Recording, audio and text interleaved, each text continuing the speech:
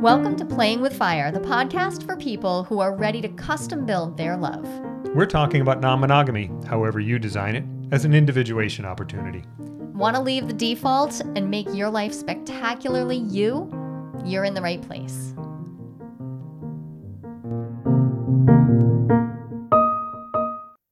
We have a fantastic episode. We are not going to delay at all the joy and pleasure that you get from listening to this episode.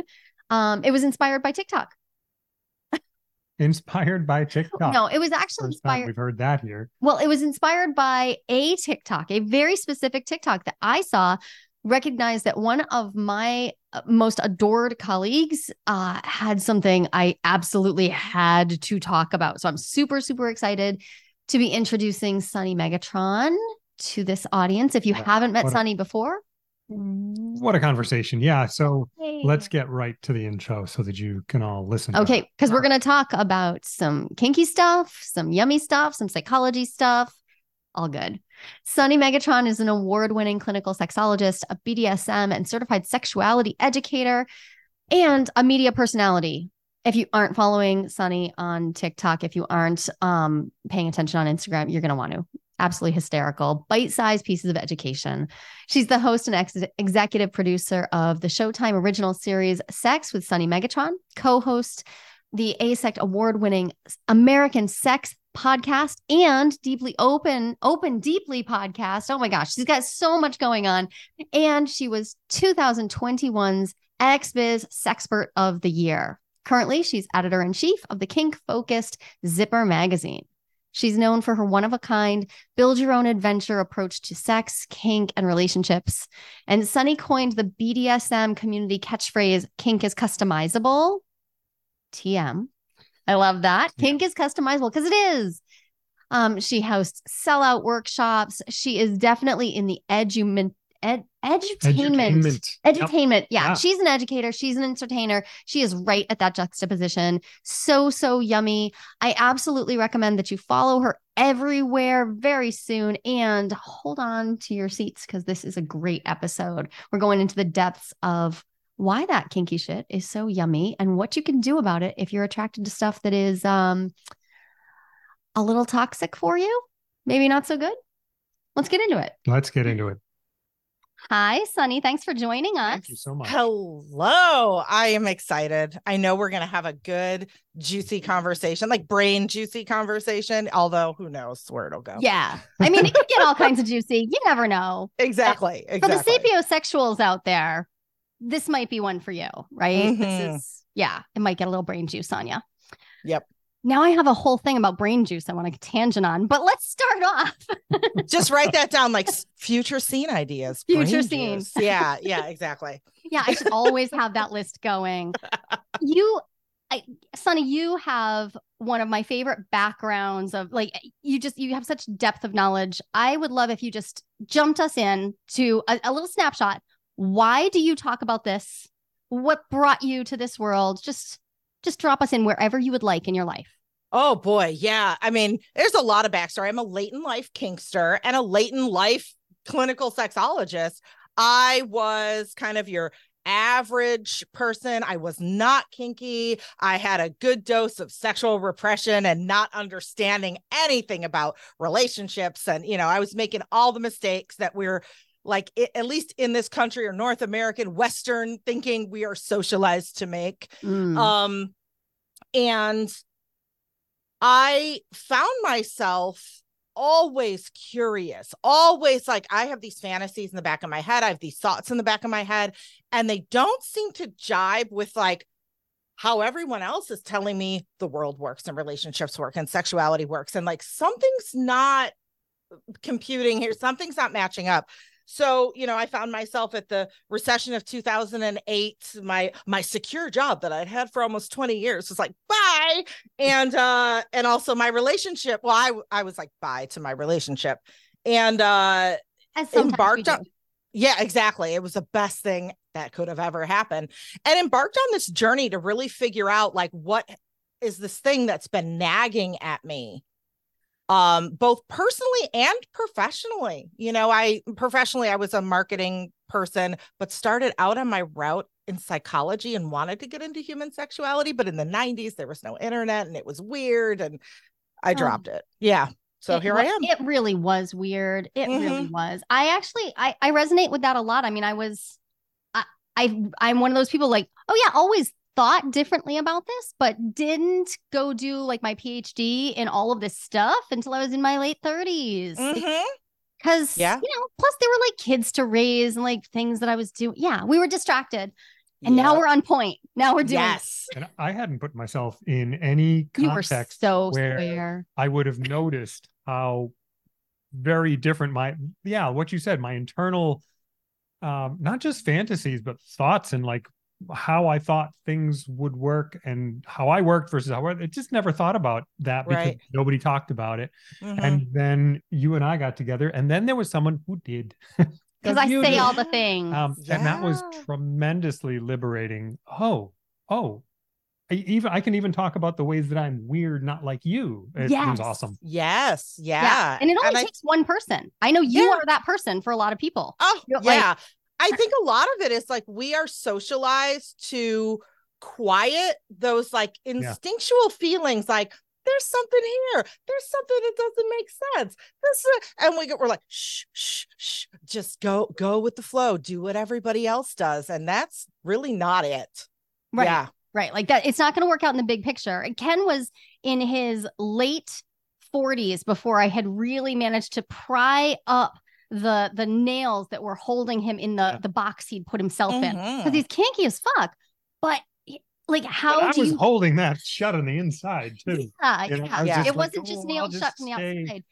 Well, I think that's a lot of us. And I think that a lot of us are kinkier, and I'm doing finger quotes for those who can't see me, than we think we are, because I believe we have a big, grand collective misunderstanding of what being kinky actually is.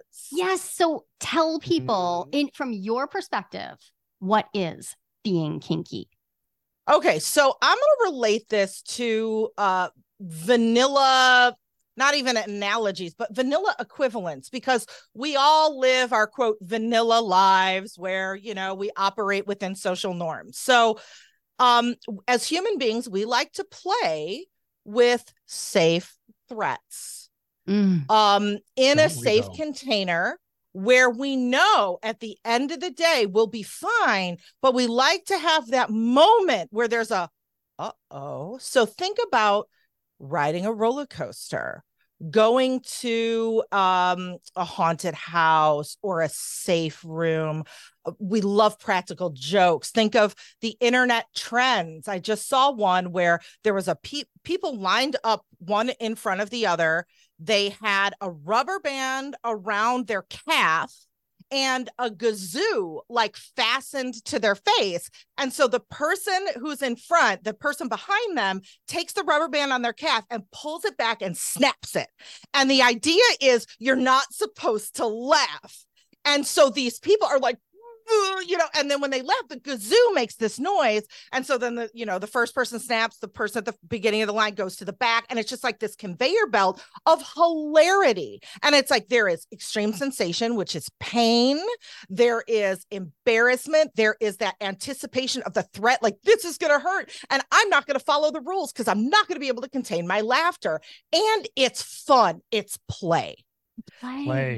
That headspace, like that snapshot that I just gave you, that all of those things satisfy, are the same things we do in kink. But when it's an internet challenge, we're laughing our asses off. When it's a haunted house and they take the pictures right at the jump scare, we laugh, right? And even things like marathon runners who are really deep in their training, who are like, have these horrible blisters on their feet. They're stopping to violently puke at the side of the running trail. And they're like, but this is great. I'm training for a marathon. You're kinky, y'all. You're kinky. Yeah. We're doing the same things. We ran CrossFit gyms. So kinky. Yeah, so kinky. There's nothing normal about ripping all the skin off of your hands so you can do one more pull-up. Right. That is not, except it is normal. And we're all like, this is what, we just all find our box all the same thing. We just, in kink, we oftentimes, but not as much as people think, put sensuality, sex, eroticism, etc. into it. But again, I'm going to stress, not as much as people think, because kink isn't inherently about sex. Kink is just, or sex is just one of those elements we can choose to optionally make a part of our kink. Yeah. But we don't have to. That's such a big thing. That's such a big thing. This is it. Because, and one of the reasons is, okay, so it's not just a sex thing, but also, oh my God, look at the universe that's just opened up of places to play. Yes. And oftentimes for people, and I'm not talking about people who are asexual, although there are many people who are asexual who are kinky. But even people who are allosexual that love to have sex, oftentimes their kink scenes don't really contain sexual elements. But another thing that playing with a partner like that does is it fosters that connection and that intimacy, going to these risky new places together. And then once you're done, you are so close to that person and your intimacy, and you want to just fuck. So oftentimes it could be aftercare. It could be a few days later. It could be, sex can be involved, but sometimes not in the ways we think either. Yeah. I think that's so important to name, because also, so a lot of our work and this podcast is about non-monogamy as a path of individuation, as one of the ways that people start to learn how to be fully expressed as themselves. And often when people are exploring non-monogamy, there's also this assumption that it's all about sex, when it's not all about sex. A lot of times it's about relationships, or it's about kink, or it's about all sorts of community building. So again, the conflation, at least in America, man, we just want to conflate anything we can conflate with sex, because then we can pop it all into the shame bucket and we don't have to. Yes. Yeah, there. Absolutely. Awesome. I often say, like, our system here, like structurally, is fueled by shame. And I know this is like getting like really heady, but it's like, we have a hierarchical system of exploitation, capitalism. There has to be the landlords and the business owners and then the workers. And how do you keep the people who are like actually keeping things running, like the essential workers? Yeah. Just like happy doing their jobs, not thinking outside the box, not going, wait a minute, this sucks. Right. Like why? How do we keep them from questioning them? Anything that they find pleasurable, that they can use to tap into their authentic selves and realize, like, they can do anything. Well, you got to shame that out of them, because that is, your kryptonite as people at the top of the ladder. And I know it's like we suddenly went into like sociology and economics, but it's all connected. Sex isn't just about sex. It's about everything. I 100% agree. And it's why it matters that we weave conversations about every single topic, that we at least acknowledge that sex will touch all of them, and every topic will touch sex. We cannot set it aside as some special specific thing, which is, it is a huge part of why our field is so complicated. A lot of times people imagine that we all do everything, but in fact, most of us specialize because it touches literally every aspect of life. Sex touches everything. So of course we specialize, which is one reason I was so excited to have you join us, so that people know where to turn when they're like, okay, how do I take my kink exploration deeper? Where do I even go? How do I get the right information? Because there's a lot of information out there now, and that's great. Like, versus say even 20 years ago, it's great. And it means there's a lot of filtering, a lot of sorting to do to make sure that you're getting accurate and healthy information, which may not be the case, and non-shaming information, because just because someone's talking about kink doesn't mean that they're not also falling into the same traps of shaming. Right. They may not have unpacked their stuff or not realize. It can be unconscious, but I see it all the time. And we're all products of the same culture. Right. And even the people who are, quote, experts or, whatever, which I take that with people call me an expert. I'm like, am I really? I'm just like guiding you to become your own expert. Like I still have my own personal shit I haven't figured out. Like every day. Am I an expert? I don't know. It's good for SEO. Call me a sex expert. There we go. Yeah. But every day we have the opportunity to make sure that people are integrating the idea of what sex is, what they want out of their pleasure into all of these other questions, because I don't think that sociology or capitalism is at all off topic. It all matters. Yeah. And you made a TikTok recently that I was like, oh my God, must message Sunny instantly because and even just thinking about it, like all the hairs in the back of my neck are standing up, because you were so on point for how I have viewed kink and how it makes sense in the context. I am a Jungian psychologist, so I care about the unconscious a lot. Like that's where my jam is. And I have found that to be very fruitful, to marry the aspect of my sexuality that is kinky and the part of me that's always digging into, okay, where can I bring my unconscious material forward? How can I do that? Like that's the individuation process. I bring it forward. And it's not like, a lot of people I find don't want to dig into that because they think it's all work and it's all a bummer and it's all going to be about blaming your parents, and it's all like, and it's a bummer. And so that particular TikTok where you talked about how kink could potentially be a way for people to enjoy some of their less healthy attractions, perversions, delights. That one. I was like, yes. So I made a note. I was like, what did I exactly say? And it was, kink can serve as a healthy, intentional outlet for the toxic relationships and situations that we subconsciously romanticize.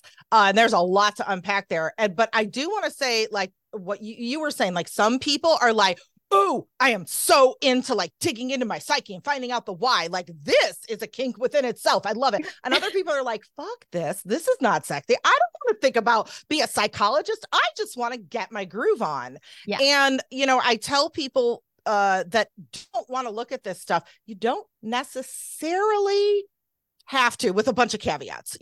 First of all, some of this stuff we're doing, we're working these things out subconsciously. And I equate it to a background systems download. Like, let's say you're playing World of Warcraft and a pop-up comes up and it says like, we're going to update your operating system. We're updating Windows, but in the background, you can keep playing the game. You won't even notice that your operating system has upgraded. And that is kind of what, like, we're playing and we might not even notice, like, we're getting to try on different facets of ourselves that we're afraid of or that we don't get to come out and play. And that's actually rubbing off on us outside of the bedroom or the dungeon or wherever. That's the archetypal work. That's exactly.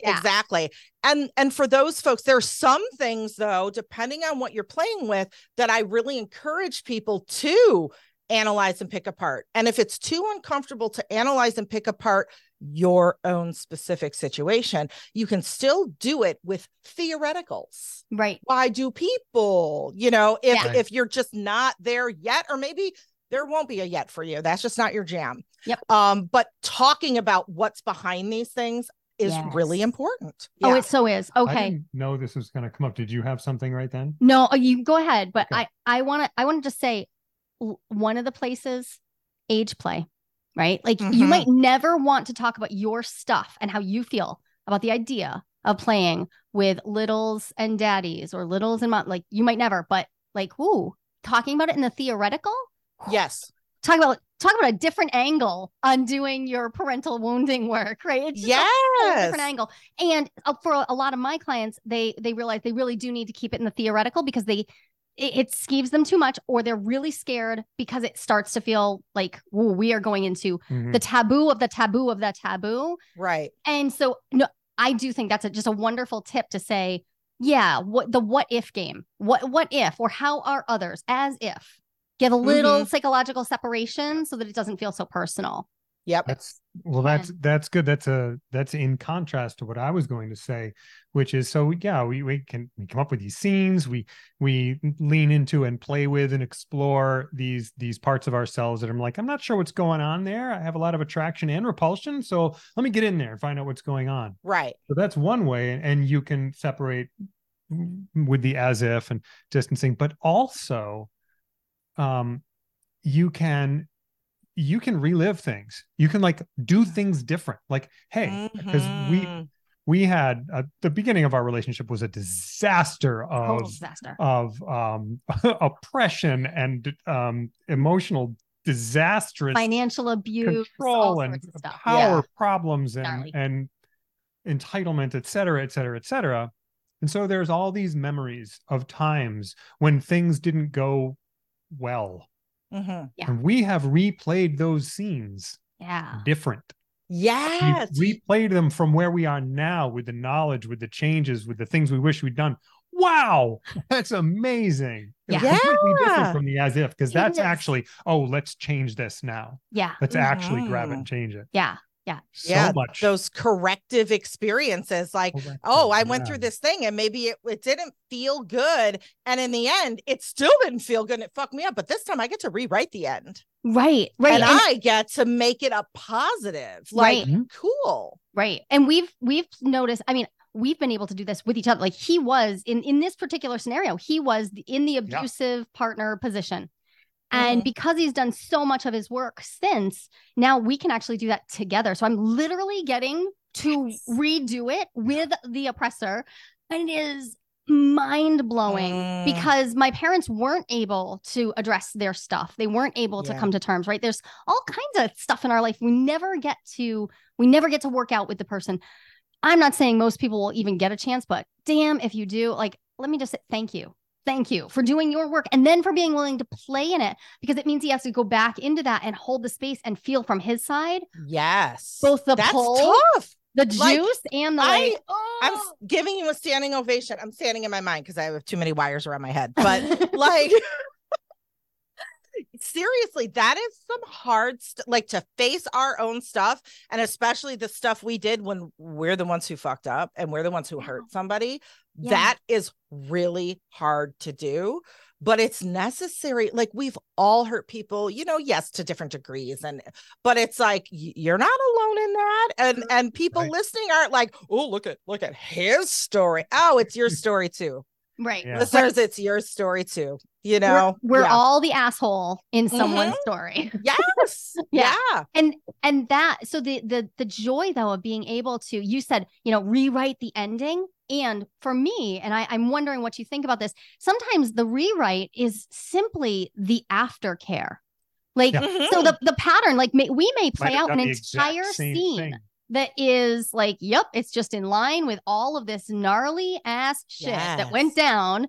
But then afterwards, we might walk through actual like apology and care and really deep, like, wow, oh, I see. And now I'm watching and I'm witnessing and look at what you did and look how strong you were.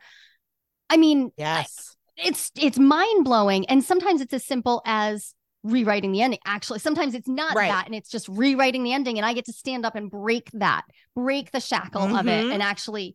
Yeah. So it doesn't even matter which way you go. Yes. You use the word romanticized. The thing is, I didn't get like, force me into that position. I chose the position of being abused in this situation. I literally did. And we tell our story all over the place. Literally chose that position. I put myself in a scenario where I was being abused. And then I was getting off on it in a way that was not healthy. Right. And just kept me locked in it. So now my choice is, okay, how do I play with this story in a way that is healthy? Because I clearly do. I love that you use the word romanticize. Right. It's this strange attraction. And I've been there. Like, I look back at my life like, oh, that's how I ended up in that abuse. And I want to reiterate to listeners, this is not to victim blame and be like, oh, you chose your abuse to make your bed and lie in it. No. No. We like to think, again, society conditions us to think in like the black and white binaries. You're either the victim or the, no, it's a very nuanced, blurry gray area. And nobody who is abused is to blame for their abuse. No. But there's this part of me that did romanticize it. Yes. And that helped me stay in it longer. And when I say stay in it, I mean, literally just not say, hey, this is going on and this isn't good for me. I have a boundary. Right? Because if I had named the boundary, would I still have been able to get off on it? That was scary for me. When I started to realize that I had the boundary, I was afraid of unkinking the hose because it was juicy. And that was a pun, unkinking, because the generic we, it was me, it was you, it's a lot of us will be attracted to these very unhealthy, toxic situations, not knowing why, not knowing that, and maybe we're somehow subconsciously working out our own shit. And I know that sounds really like, oh no, psychology, but really, but we are. But in kink, I talk about the consent and the intention behind the act. And I often say, and one of the big misunderstandings about kink that's out there is that it is 100% real, you in the now. That's all it is. And I encourage people to think about like kink dimensions, like we're getting kind of matrixy right now. And when you are in let's say we're talking about a kink scene, right? There is the you, the autonomous you, that before you're seen, you're the one who's negotiating, who's saying, these are my limits, these are my desires, these are, you are being completely upfront. You're not like, I'm the baby girl and I'm not supposed to look master in the eye and say, I can't even have a desire. Yeah, you have agency, you're negotiating. That's what makes it consent. You're following hopefully some consent model. Choose your consent model. And that consensual power dynamic that we're playing with that is going to be unequal is not present at that time when you are your autonomous you. Yeah. And then when you get into the scene, you step into the play you, who does embrace that power imbalance, who does embrace some of that really fucked up toxic behaviors or whatever. But the thing is, oftentimes when we go to that play self, we're like, that's me, I'm all in it. No, your autonomous self that's still like watching out for you, whether, you can think of this in psychological terms, like you're reparenting yourself, you're whatever it is, right? Is in the back seat. So now your play self is in the front seat driving the car, like really get like, everything's unequal and I'm being, this is abusive, but it's hot. And you're playing with this safe threat. Yeah. But autonomous you is in the backseat watching everything. They're the backseat driver. And if they're like, oh, boundary, this is actually going into real fucked up territory or harming me somehow. Autonomous you is like, let me take the wheel. Yes. So knowing that difference between fantasy and reality, and like fantasy you, play you, and autonomous you is the key to everything. So when I say like, in kink, if we're doing kink, according to there aren't really rules, but intentionally and in good faith with, not abusive or manipulative, etc.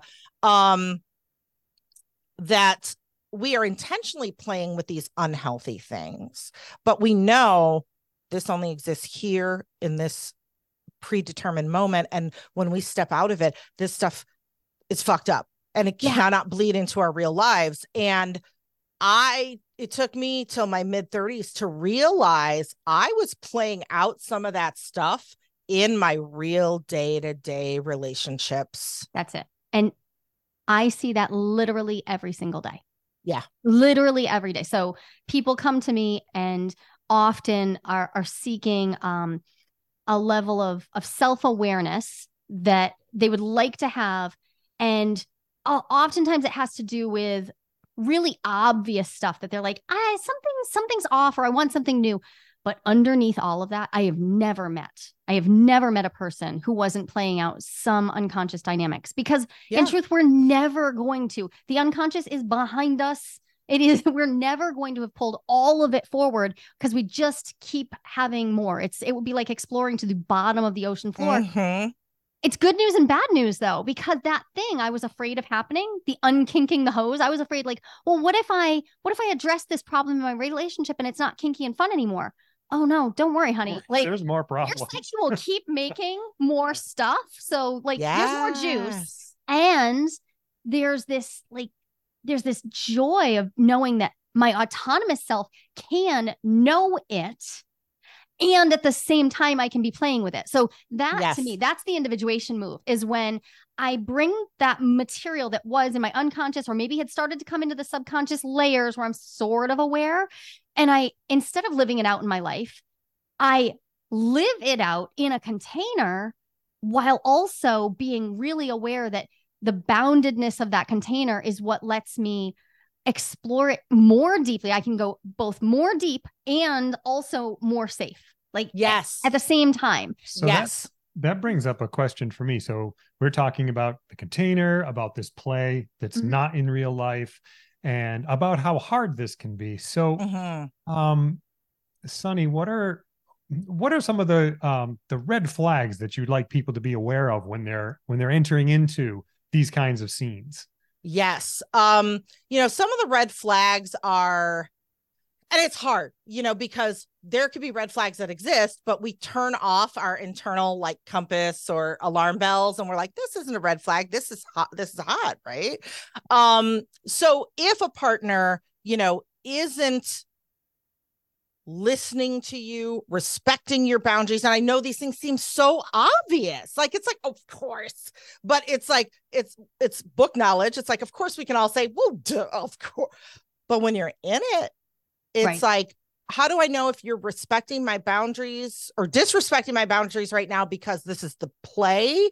And where does it seep into like, no, my boundaries are really being crossed right now. That line is really blurry. So I encourage folks, like, there are just a few basic sort of principles that I encourage folks to just be aware of. That's it. That can help them see, like, oh, here's where that blurry line is. Like an internal checklist. Exactly. Like, so yeah. So, one thing I say about kink, especially when we're doing this power play, and not all kink is power play, but a good majority of it is, that we are perverting social norms and hierarchies for our pleasure. So if you look about, like, there's a lot of cishet submissive women and a lot of dominant daddy cishet men. And, even though it's like, oh, sexism and oh, it gets tired. And oh, maybe people are just choosing those roles because that's all they think that's available to them. And that could be totally valid. But there's also a reason we're playing with this. There's also a reason why that, like, feminist, like, go-getter, take no shit cishet woman in the bedroom is like, yes, daddy, I'm so sorry I burnt your dinner. Right. And it's like, it doesn't mean that she's giving up all of her values and everything. There is a reason she's playing with that. So it's like, we are perverting the social norms and hierarchies that have conditioned us, that have maybe traumatized us, that have confused us, whatever us. And we're playing with those. And sometimes we choose to lean way into them. And sometimes we choose to, like, go completely the opposite. And there's no right or wrong. So one, know that. Two, know the difference between different types of power. So we are conditioned to think that power is a finite resource, right? Like in polyamory, they say, like, oh, when you're monogamous, you think love is a finite resource. Like, my partner has a bucket of love for me, and if they have another partner, it's going to take from my bucket of love. No, it's infinite. Like, someone who has 15 kids loves all 15 kids. It's not like we get 7 of them. Exactly. Hey, we get 7 of them. We love them all. Yeah. So it's the same Even the thing annoying ones. Yeah. It's the same thing with power. And, we are conditioned to see power as this authoritarian power over. If, in order for me to have power, think of a boss, right? Like a toxic boss. In order for me to have control over this department, I need to, like, make y'all scared. I need to maybe, put some consequences. I need to be unfair, because if you start maybe pointing out to me some mistakes that are happening in management and in a very, like, non-threatening sort of way, oh my God, you have power and that's taking away from me. So now I have to exert my authority even more. They're imagining that it's a zero-sum game. Exactly. And power doesn't work that way, but we are taught that is the only way to have power, is to have all control and to disempower others. And we play with that type of power a lot in kink. However, there's also that power with, like, I can empower you. I can maybe I do take control, but I'm empowering you, and you, like, again, work, right? I'm the manager again. I'm, instead of being a hover boss and being in control of everything and just making your lives miserable, I'm going to teach you maybe some of the decision-making factors that I use as a manager. So then you can learn to make those, judgment calls just like I would. And I'm not threatened because now you think like a manager and maybe you'll take my job. You are empowered to do your job better. I am empowered because like my team is kicking ass. I don't have to waste my time chasing after people. We're getting the work done. We're a team. So we have both gained power in different ways. Yeah. And we are not conditioned to see power that way. And what we do in kink is we often are drawn to that authoritarian power. And again, for maybe many, many like psychological reasons, but that is in the real world, oftentimes very toxic. And not, so to know that difference in power, like I'm playing with this unfair, unbalanced, tug of war power control thing in my scenes. But when that really starts seeping out into real life, that is a red flag. Yeah. Yeah. And if you can name it in your scene, that might be the first time. For me, that was the first time I recognized for real how I was viewing power as a zero-sum game. I need to be able to name where my life is looking kind of like our sexual play. Okay. That's probably not good. But the power was in being able to name it. Like I started to empower myself by calling it out and sharing how the two started to feel the same, how the games we were playing. Wait a minute. This is familiar. Are going. Yeah. And that was actually the first untangling of, we've been locked in abusive cycles, because it's not like, so I did not feel him hurting me. It was just that we were co-creating an experience where he was holding way more power than I was. And once I started naming it, now we could start mutually negotiating for power. And the beginnings of those negotiations, which were minimal and incompetent, at least from my point of view, we started talking about what we were doing. And that was the first time I noticed, wait, you just do stuff because I tell you to do it, or because like you respond to the things that I do, and then I get what hang on, I am exerting power. He didn't even realize. Even know that I was just bumbling around like an entitled this guy. And that's why I say I co-created it. I definitely did, because I was playing out an unconscious pattern that said, well, maybe if he takes care of me, and maybe if I just keep submitting these things, right, and I'll be taken care of. And I know now, so many years of analysis later, that I had been trying to heal my father wound by finding partners, and damn, doing that unconsciously just really does not work. Yeah, but doing it consciously, that's different. I've grown up a lot this decade. A lot. Yeah. And you're right on the money with like naming it. So when you ask me, like, what are red flags I should look for? It's like, I don't know if I'm, rather than giving folks fish, teaching them how to fish for the red flags, but it's like naming these things, just going, oh my goodness, there are two different types of, I didn't even most people are like, whoa, mind blown. I just thought power was one thing. Just having that knowledge enables you to spot your own red flags. And there's going to be definitely commonalities on red flags, but sometimes the flavors of those red flags are really specific to your situation. Right. So, knowing these things and doing even just a few steps with a little bit of intention is like, and then it's like, also we are conditioned to view power that way, especially people who are socialized as men. Like your power is authoritative. I'm daddy. I'm going to put my foot down because I said so. Daddy's home. Oh, right. Like this to us is normal.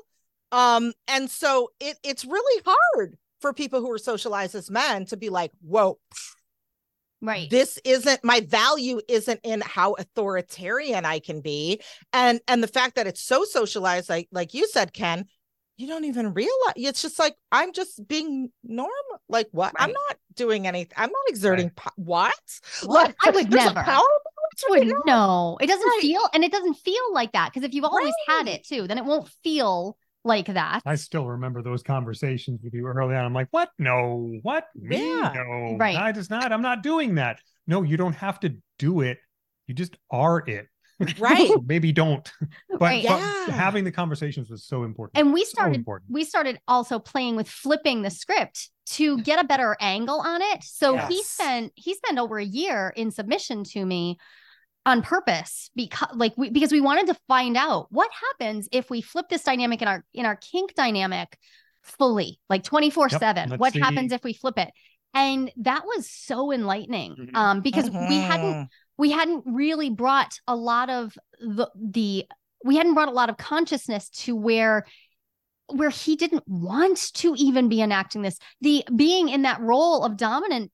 Like, no wonder he didn't think he was carrying it. He didn't want it. And he I was got exhausted. a lot of stuff I didn't want. Too. Like, okay, so you'd be like, okay, here. Okay, thanks. I don't want. I didn't want that from you. Mm-hmm.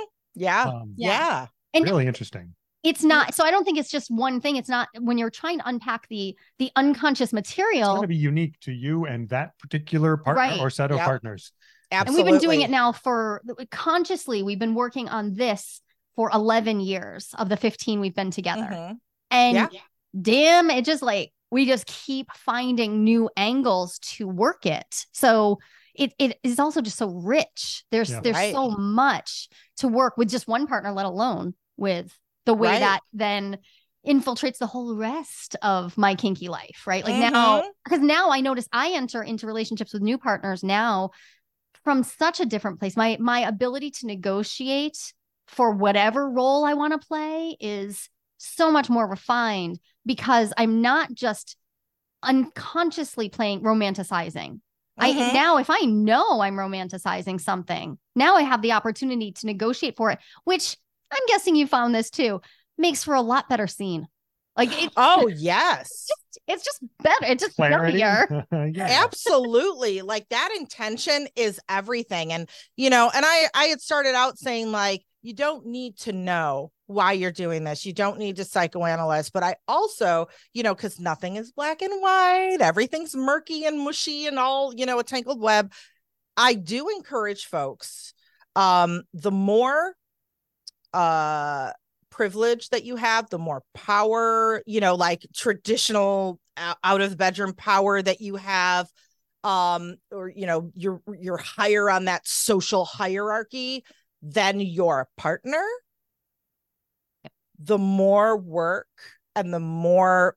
actually thinking about your specific place in all of this, and like the whole ball of power you really need to do. Because we can see, for instance, two cishet male doms, and I'm not trying to demonize cishet male doms, but it's like I'm looking at the extremes, or the places where we tend to see more, abuse can happen pretty easy. Exactly. And like, abuse isn't always on purpose. Like, Ken, you said, like, I don't even realize I'm doing it. I just thought I was just being a human, and like I had no idea. Right. And sometimes people purposely will manipulate, and sometimes it's like, internally I am acting in good faith. I have the best intentions. I don't even know how much I'm fucking you up right now. Right. So like, that blame game and having grace for your partner is tricky, because like, we don't want to have grace for people who are purposely like, abusing us, but we also want to not like put the blame game on people that are like, I realize I have shit. I am trying my best, and this was just a legit blind spot, know? So that's hard to balance. But okay, so we have two cis male het, doms, and they're both daddy, and like, I'm gonna put my foot down, blah, blah, blah, blah, blah, blah. And they look the same from the outside, and they feel the same oftentimes when we're playing those roles, right? So we can't discern just from on paper. You're not going to see it. Exactly. But let's say these two identical doms, one is like, all right, I'm trying to own my shit. I recognize I'm using authoritarian power in my kink for, for whatever reasons. And maybe let's just say these cishet male doms, they have a, female, like a woman of color who is like to really, highlight that inequity and social power. Yeah. So, to say like, how are some of the things that I'm doing, whether it's in a scene or maybe subconsciously outside of a scene, damaging my partner in ways I don't know and harming my partner in ways I don't know. And that's really important the more that power disparity exists. And then we can have another cishet male dom that behaves the same. And they're like, yeah, I'm daddy because like, I feel like a man, and I feel powerful, and it's just natural. It's just natural. I'm a natural dominant. Right. Yeah, that is my eyes almost roll right back in my head. Yeah. And but when we're taught about kink from, social media, all these, we're not taught the differences between those things. Right. And it looks on the surface like I'm a natural dominant, do what I say, everybody's my little girl, my submissive, is normal and healthy kink and what we should be doing. And then we romanticize that. Right. Now we've it's like a layer cake of nightmare. Just layer cake of nightmare. I love that. Yum. So it's hard, and it's all of this is a lot of self-work, and we like to feel like we're done. Like I know myself. I'm a fit. We're never done. Never, ever. And you said, you don't have to know why. And I'd like to just highlight something, because when I was doing my doctoral research, I was torn. I was between whether I was going to research jealousy and polyamory, which is what I wound up choosing, or whether I was going to do the imagination of kink, the archetypal imagination of kink. And when I looked for a chair, I found so many people to chair my committee who were like, well, when people are playing this stuff out, they're and insert whatever bullshit assumptions that they've got because they haven't unpacked their own stuff. And so I think there is some challenge to figuring out the why, because a lot of us turn to our helpers, our counselors, our therapists, our coaches. And if they are not just trained or friendly to kink, but if they haven't unpacked their own shit, then it is quite likely that they're going to miss the point that we're trying to unpack our stuff. We're trying to take responsibility for how I show up in the world, the whole world, by using what I'm doing in my kinky, yummy juiciness as a place, a way, a mirror, an environment to look at myself within. It's such a profoundly advantageous view into you. Yes. Because what you do in that kink scene, it is part of you. It's a little bit like analyzing a dream. So I would say you absolutely can analyze it. What if you treated it just like you treat a dream? And from a Jungian analysis perspective, I would treat every figure in that dream as a part of me. Okay, cool. If I look at this scene and every part of this is a part of me, now I know more of myself. I have more access to me. And damn, that is some hot analysis. It's fun. It makes that heavy, shadowy work that we tend to not want to do feel more fun and pleasurable. Yes. And if you happen to have access to somebody who can also walk with you down that path, if you can walk with a sexologist who can hold your hand and be like, yup, this can be both normal and you might have some stuff to deal with. What if it's both of those? Yes. And I'll tell you a secret. I'm kind of like, I'm going to show you what's behind the curtain of like the kink magician. Because I say you don't have to know. You can deal in the theoreticals. And that's really for the folks that like aren't there yet right now. And for the folks that are like, this, you're still listening. The thought of like digging into my own psyche is so terrifying. It's just shut it all down. I don't even want to, no kink for me. Yeah. That's for those folks. What I'm not really saying is that for most of those folks, as you start baby stepping into this with the theoreticals and it is going to disarm that terrifying, like my own psyche. It's not going to feel so scary. So maybe, even though I say you don't have to know, it's really, you don't have to know to start. But guess what? You're going to get to the point. It may be next month. It may be 5 years from now. It may be 10 years from now. I don't know. You're going to get to the point where it's like, oh, now I'm starting to think about myself. This isn't so scary. I get it. Yeah. So was that a little bit of like a trick statement? Yeah, but it's like, if that gets you to put your foot in the pool, to just dip a toe in the pool, you get to choose when you are ready for that. And maybe it's like, it's not so much that you aren't ready for that. You might be with a partner where it's not healthy to be that vulnerable. Yeah. So it's not just like, oh, you're scared. I don't want to imply that. It could be like, it is not the right time for whatever reason. And okay. You could just be in like contextually, if you have if you have housing insecurity, food insecurity, if you are struggling with grief, now might not be the moment. Maybe just enjoy your pleasure where you're getting it and have fun. And then there are other phases of life where, this is exactly the work. And I just find it to be it's such a rich avenue, and it reframes the whole concept of what psychological work is, because it does not have to be just a bunch of sitting around talking about the worst things we've ever remembered. Right. In fact, it can include these delicious conversations. Some of my most productive sessions with people are about exactly this. A line that's been running through all of this for me that I've been hearing all of us say is, it's not psychological work. It's psychological play. Yeah. Yes. We get in there and we play, and it's fun and it's exciting, which means there's risk to it, that sometimes it's not so much fun, but we're right up there and we're having a blast, and we get to also develop psychologically if we want to. It's amazing. Right. It's so similar to like if you're into improv or like tabletop role-playing games, you play Dungeons and Dragons. Right. It's very, very similar. Yes. Yeah. And if the thing I wanted to mention is if you're working with someone on other aspects of your personal growth and they aren't equipped to go to this area, that's okay. Maybe you're going to have to find the right person to do this work with. I often have people come to me and they need somebody who can go further than their current therapist or their current coach or whatever can go, because they're doing good work.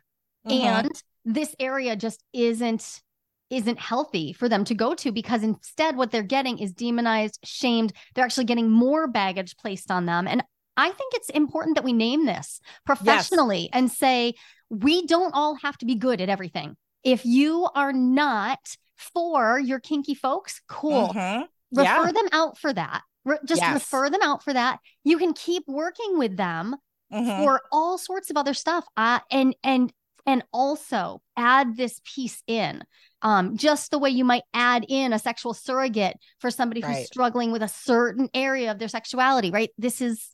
We need to lean into each other professionally. I encourage those professionals that you're referring to double back and think about power. Yeah. Right. We're all on the same team together, because you're referring out to somebody else that may have more specialized knowledge in a certain area you don't. Does it make you weaker, less powerful, less professional, less, we are all empowering each other. The whole point is for us all to get along and be happy and play and enjoy the very short lives that we have here on this earth. Yeah. And it's like, so we're all on the same team trying to do that. And if you're like, well, I don't want to refer people out because then they might think, I don't know, blah, blah, blah. Check your power. Play with that in a scene a little bit. Yeah. Let's do that. Maybe exercise that a little. Hell yeah. Yeah. Hell yeah. I absolutely hate to do this. Oh, yeah. But we do. We have to call it. So we're going to have to stop somewhere. Sunny, tell everybody they need to follow you everywhere. Tell them where to find you, follow you, what you're working on right now. Yeah, it's really super easy. I am at tag Sunny Megatron, SUNNY Megatron everywhere. SunnyMegatron.com. You can listen to me on American Sex Podcast, also Open Deeply podcast that I co-host with sex positive psychotherapist Kate Laree, who we've had on as well. Yes. Awesome. I teach classes. Like, I don't have a set class schedule, but if you follow me on social media, I make announcements when I do. I also do coaching as well. So if this is some of the stuff that you're working on, or you're a care provider, you're a therapist, and you're like, wow, this isn't my area, and I've checked my power, here I am. Send me an email, look me up on social media, send me a DM, etc. And I am doing an international move soon. I'm very excited. So my next few months, I'm not sure how they're going to look as I make this huge transition. But I'll still be around on social media. Come visit me. Yeah. I love it. And yeah, an international move is no joke. Wishing you all the best in that. And God, thank you so much. I hope that we can continue this conversation, because honestly, I feel like I could talk to you for 1,000 years about this. Yeah. So juicy. Thank you so much for helping us dive into something that I know our listeners really care about. Thank you so very Yes. much. And thank you, one, for having me, and two, for being so transparent about your own journey and modeling that for people, because like, it's just name it, like you said, it's naming it, and just seeing like someone else's what, that's naming it for people. So thank you for that. Thank you. Feeling seen over here. So appreciating it. Hope to talk to you again soon. Thanks. Likewise. Thank you. There's no one right way to design your relationship. And lots of people, actually about 25%, according to a recent national survey, are interested in some type of open relationship. But how do you know if you are ready to open up happily? Not everyone is, and that's no problem. I've got a 60-second quiz that will give you the answer. And even better, you'll walk away with your next step, whether you're good to go or not so much when it comes to opening up. And this is no BuzzFeed nonsense. I personally designed this quiz from my years of academic research. Go to joliequiz.com. That's JOLIQUIZ.com, and find out if you're ready to open up happily and what to do if you are or if you're not.